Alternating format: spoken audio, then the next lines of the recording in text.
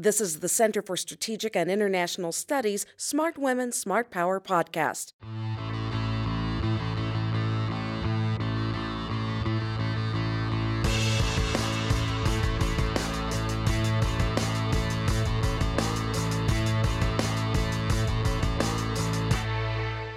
This is the Smart Women, Smart Power podcast. I'm Beverly Kirk here at CSIS in Washington. Be sure to follow us on Twitter. We're at Smart Women, and I'm at Beverly Kirk. My guest today is Linda Jojo, Executive Vice President of Technology and Chief Digital Officer of United Airlines. She's responsible for strategy and operations of United's technology platforms and infrastructure, as well as United's mobile app, e-commerce, and commercial web platforms. Linda, great to see you. Thanks for being here. Great to be here. Thanks. Before we talk about the work you do, let's talk a little about you and your background. It's in STEM. You have a computer science degree from Rensselaer Polytechnic Institute in New York. So were you always a tech person? I think maybe that it's true that I was. It starts probably with my dad and my uncle, who were always encouraging me, whether it was on my homework assignments or my science projects, asking, getting me interested. And then I had a math teacher in high school that really was the last push to get me over and to just study computer science in college. And the math teacher, does she know or does he know how much of an impact? She does. She does. I've seen her recently, and we have a pretty special relationship. That is wonderful. Beyond getting, the influence with the teacher and your family, what else made you interested in tech? Were you just naturally good in math and good in technology? Not to start, I don't think. But I do think that just the concept of problem solving, and I think really pretty early on, I got the connection of applied math and science versus the sit in a corner in a room and do differential equations or that kind of thing. Mm-hmm. And so I think that applied side of it and solving problems was something that attracted me. And I'm sure you have lots of things that you work to solve in working on technology at United. Talk about the technology platforms and the technical infrastructure that are all part of your work. Well, there really is very little at this point in a modern airline that doesn't run with some type of technology. So the things that people think about immediately are things of how they book their ticket, or before that, how they research where they want to go. All the processes around day of travel, you can check in online, you can change your seats online. We notify you about gate changes or anything like that through the mobile app.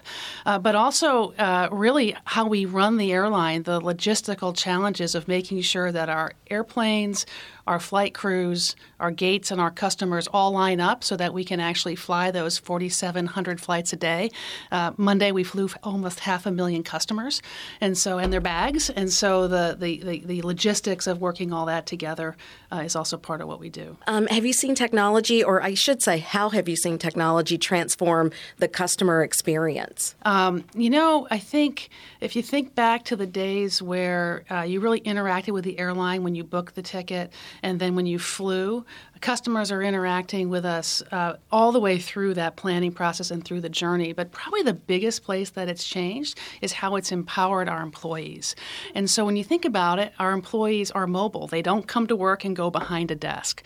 And so now that smartphones are very ubiquitous, that connectivity is there everywhere around the world, and also the fact that now we can actually connect people and give everyone their own device. We have 70,000 mobile devices in the hands of our frontline employees now. And that is a very powerful thing. It started off, like, for example, with our flight attendants, we put their manuals online. And so that took 6 pounds out of their luggage, which was a fantastic thing. But now they are doing all kinds of things. They can see all kinds of things about the customers that they're serving, whether it's how their last 5 flights were, what their connecting information looks like, even if they're having a birthday. And so that allows them to provide great service. Our technicians now have iPads. Those iPads actually allow that dreaded waiting for paperwork sign you get sometimes when they're looking over something. That is now a thing of the past, and so they can now communicate with our pilots and back to their maintenance shops in a much better way. And how do you think technology is going to continue to transform the airline industry? Because everything you've named used to be done in some way on paper, and now it's done with iPads and other computers, other technologies. But this is only the beginning, I would guess. Yeah, the next frontier, and actually we've already started again here, is data. We have a tremendous amount of information, that logistical information, all the information about how the aircraft is actually performing, getting that information, not waiting for something to have a warning light and have a maintenance tech take a look at it, but rather do some type of predictive maintenance to say, hey, there's something trending with our fleet. Let's wait the next time this plane is on the ground for a little while. Let's go proactively check that and fix it before it breaks. That is a big piece of it. With our customers, some of our customers that fly us often fly similar routes all the time. How do we make it easier for them to book those trips? How do we detect whether they're on yet another business trip or whether this is that big family vacation, and treating them differently because of the different things they're going to want in that situation? All that is really around data. Customers do provide a lot of information to airlines and to everybody else these days. So how are you working to combat the sensitivity of servicing the customer? Because obviously the more you know, the more things that you can offer that people may want, while not breaching privacy. Yeah, I actually even call it the creepiness factor.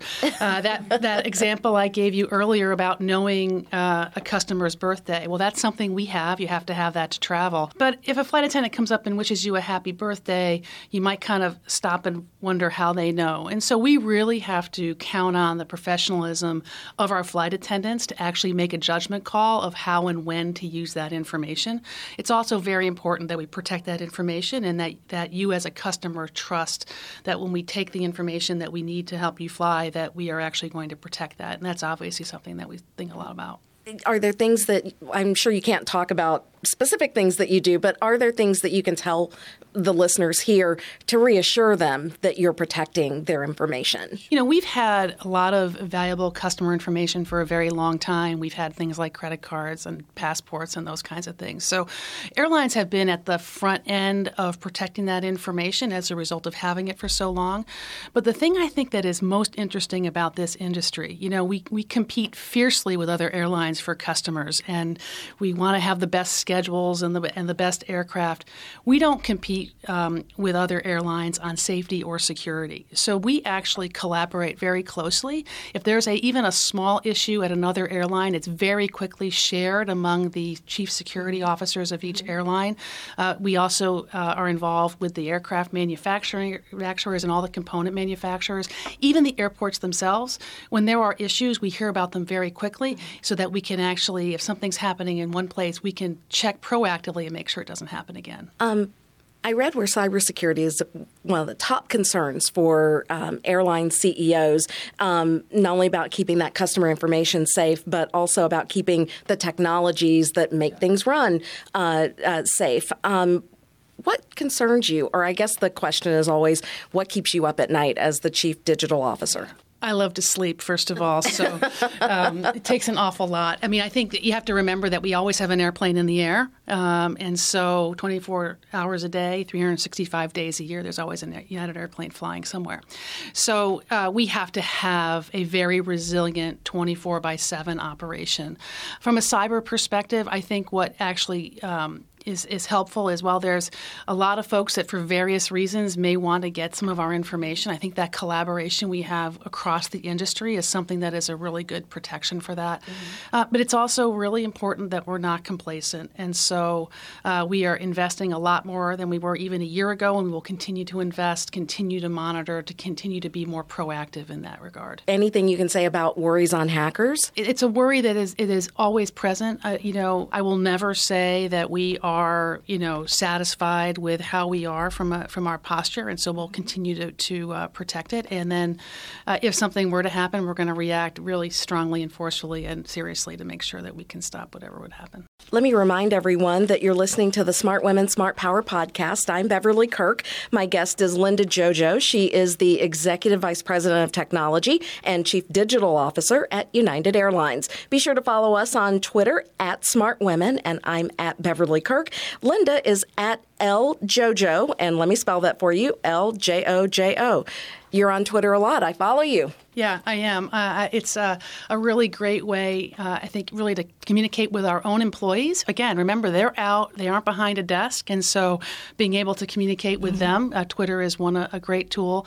But also, I'm really proud of the changes and the advances that we have made at United Airlines, specifically from a technology perspective. So I like to brag about what the team does occasionally. I'm not going to lie. Well, I'll give you an opportunity to brag because social media is one of the technologies and one way of communicating, not only with your staff, but also with your passengers. Right. Well, social media is the great equalizer, I think. And, there's no question that our frequent flyers are very important to us. But a statistic that many people don't know is that over 80% of our customers fly us once a year.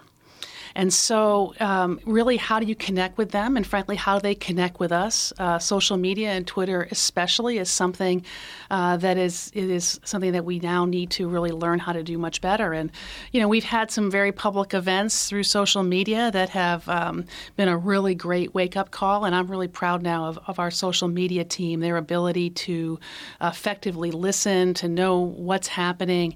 And then the great thing is to alert our folks in the airports if there is something happening at a gate in Denver. The folks in the operations center in Denver are actually able to see that, and very often they're dispatching people right down to help that customer in the moment. And so I think that's one of the real benefits of social media. How do you think the digital strategy has changed since you started at United? I think when I started at United, it was about 4 years ago, so it was a little after we merged with Continental. And so we were really focused on how we can integrate our workforces, integrate our systems, and we were very focused on that, I would call very back office-like stitching of systems together.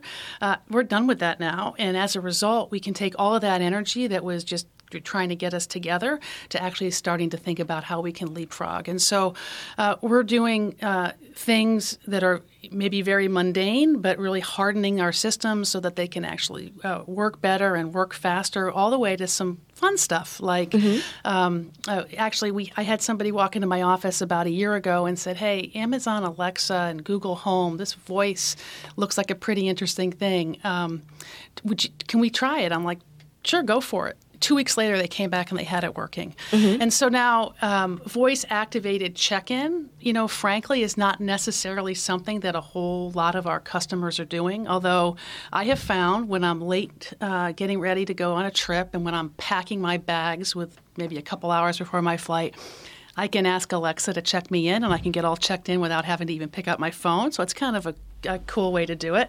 I had an early idea that you could do this. Yeah. Am I just and Google Home works as well. Absolutely. Am I just behind the times here? Yeah. Well, a little bit. Yeah. At least at United. And so that's just something we just did very quickly in 2 weeks.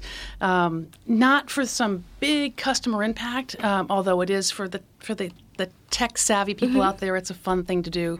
But it also is getting our team used to how to manage through voice. It's kind of interesting. Voice is coming back. We used to leave a lot of voicemails for people. Then we went to text messages. Now you send a voice text now, right? So getting our team to understand how to do that are some of the little things that we're doing to be innovative. Is that just one of the commitments you've talked about that United is making in terms of investing in technology? Oh, well, that's a great example of that didn't cost a whole lot to invest. I think it was 3 people for 2 weeks, so it didn't cost us much at all. From an investment perspective, I guess I'll point back to those mobile devices that our 70,000 employees have now.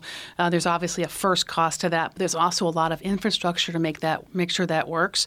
Wi-Fi is a great invention, except when a plane pulls between you and the wireless access points. We've had to put a lot of wireless access points in all of our airports, but then all the tools that they're using are things that we're investing in as well. It seems as though any plane you get on these days has Wi-Fi. What kind of innovations did it take to make that possible? Because there was one point where it was like, oh, you can never pick up and use your cell phone on a plane. Now there's Wi-Fi on the plane and you can watch movies. It's pretty amazing, right? If you think about it, you're 34,000 feet in the air, you're going 700 miles an hour, maybe you're over an ocean and you're connected.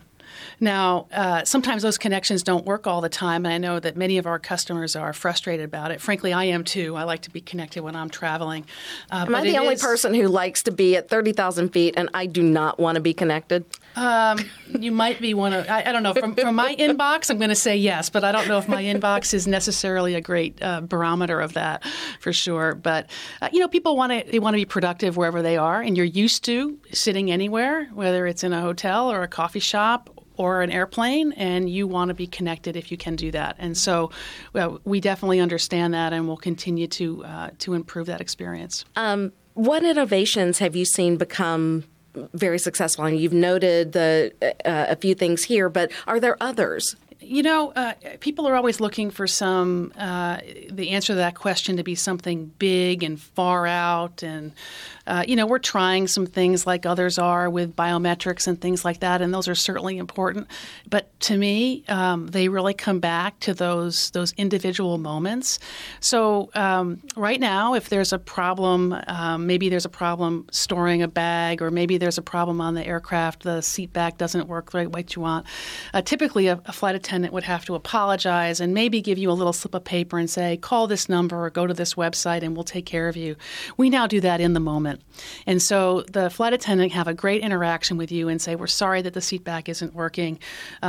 Let's look and see what are some of the options that we can provide you. Maybe it's a free drink. Maybe it's miles in your account. Maybe it's a travel certificate, depending on what the problem is. Mm-hmm. And just being able to solve that customer problem in the moment and empowering that flight attendant to do so, to me, that's a pretty great innovation that you couldn't do without Wi-Fi on the airplane, without the mobile devices, and without the data to actually serve up. And what should we, the passenger or the customer, be looking forward to that's coming down the pike? Are there any new technologies that you can preview that the next time you take a flight you might see? Well, on my smartphone today, I actually have the latest version of the United mobile app. Now, even just this morning, I was talking to one of our customers, and he told me how much he loved the mobile app. And I hear that a lot, and we're very proud of the mobile app. So you might say, how crazy are you, Linda, to think about changing the mobile app? But what we realize is that there's a lot of things that other apps can do that we want to be able to do with our mobile device. And we're not just comparing ourselves to other airline apps, frankly. We're comparing ourselves to the apps that you use every day that you can't live without, and how they work and what they can do for you. And so we really are focused on that when you're purchasing a ticket, how do we make that easy? How do we make it repeatable? But more importantly, on the day of travel, how can we help you get through the airport and de-stress that experience through the information that we can provide on the mobile device? Is there ever going to be a time, you mentioned biotech earlier, is there ever going to be a time when, in order to fly, you just take your fingerprint and touch a screen or something, and then boom, you're checked in, you're through security, everything is done because of a biometric measure? I believe yes. I believe that is something that is going to come. And, it wasn't that long ago, maybe 5 years ago, that you didn't have a mobile app. Maybe 5 or 10 years from now, you won't need a mobile app because of the biometrics. Now, there's a whole lot of infrastructure that has to happen. And when you're flying between Chicago and Washington, D.C., like I did this morning, the chances of it happening in those two cities are pretty high. But if you're flying to upstate New York, or if you're flying to a rural area, those smaller airports, I'm not sure when they're going to actually have that. So I think we're going to have to think about all the different variations and also the different comfort levels that customers have about having that information stored, whether it's by the government or by us, that we're going to have to operate in a dual mode environment for quite some time.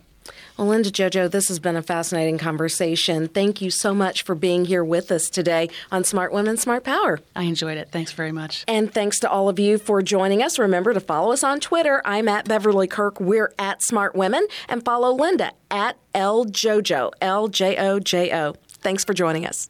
Thank you for listening. For more information, go to csis.org and subscribe to our podcasts.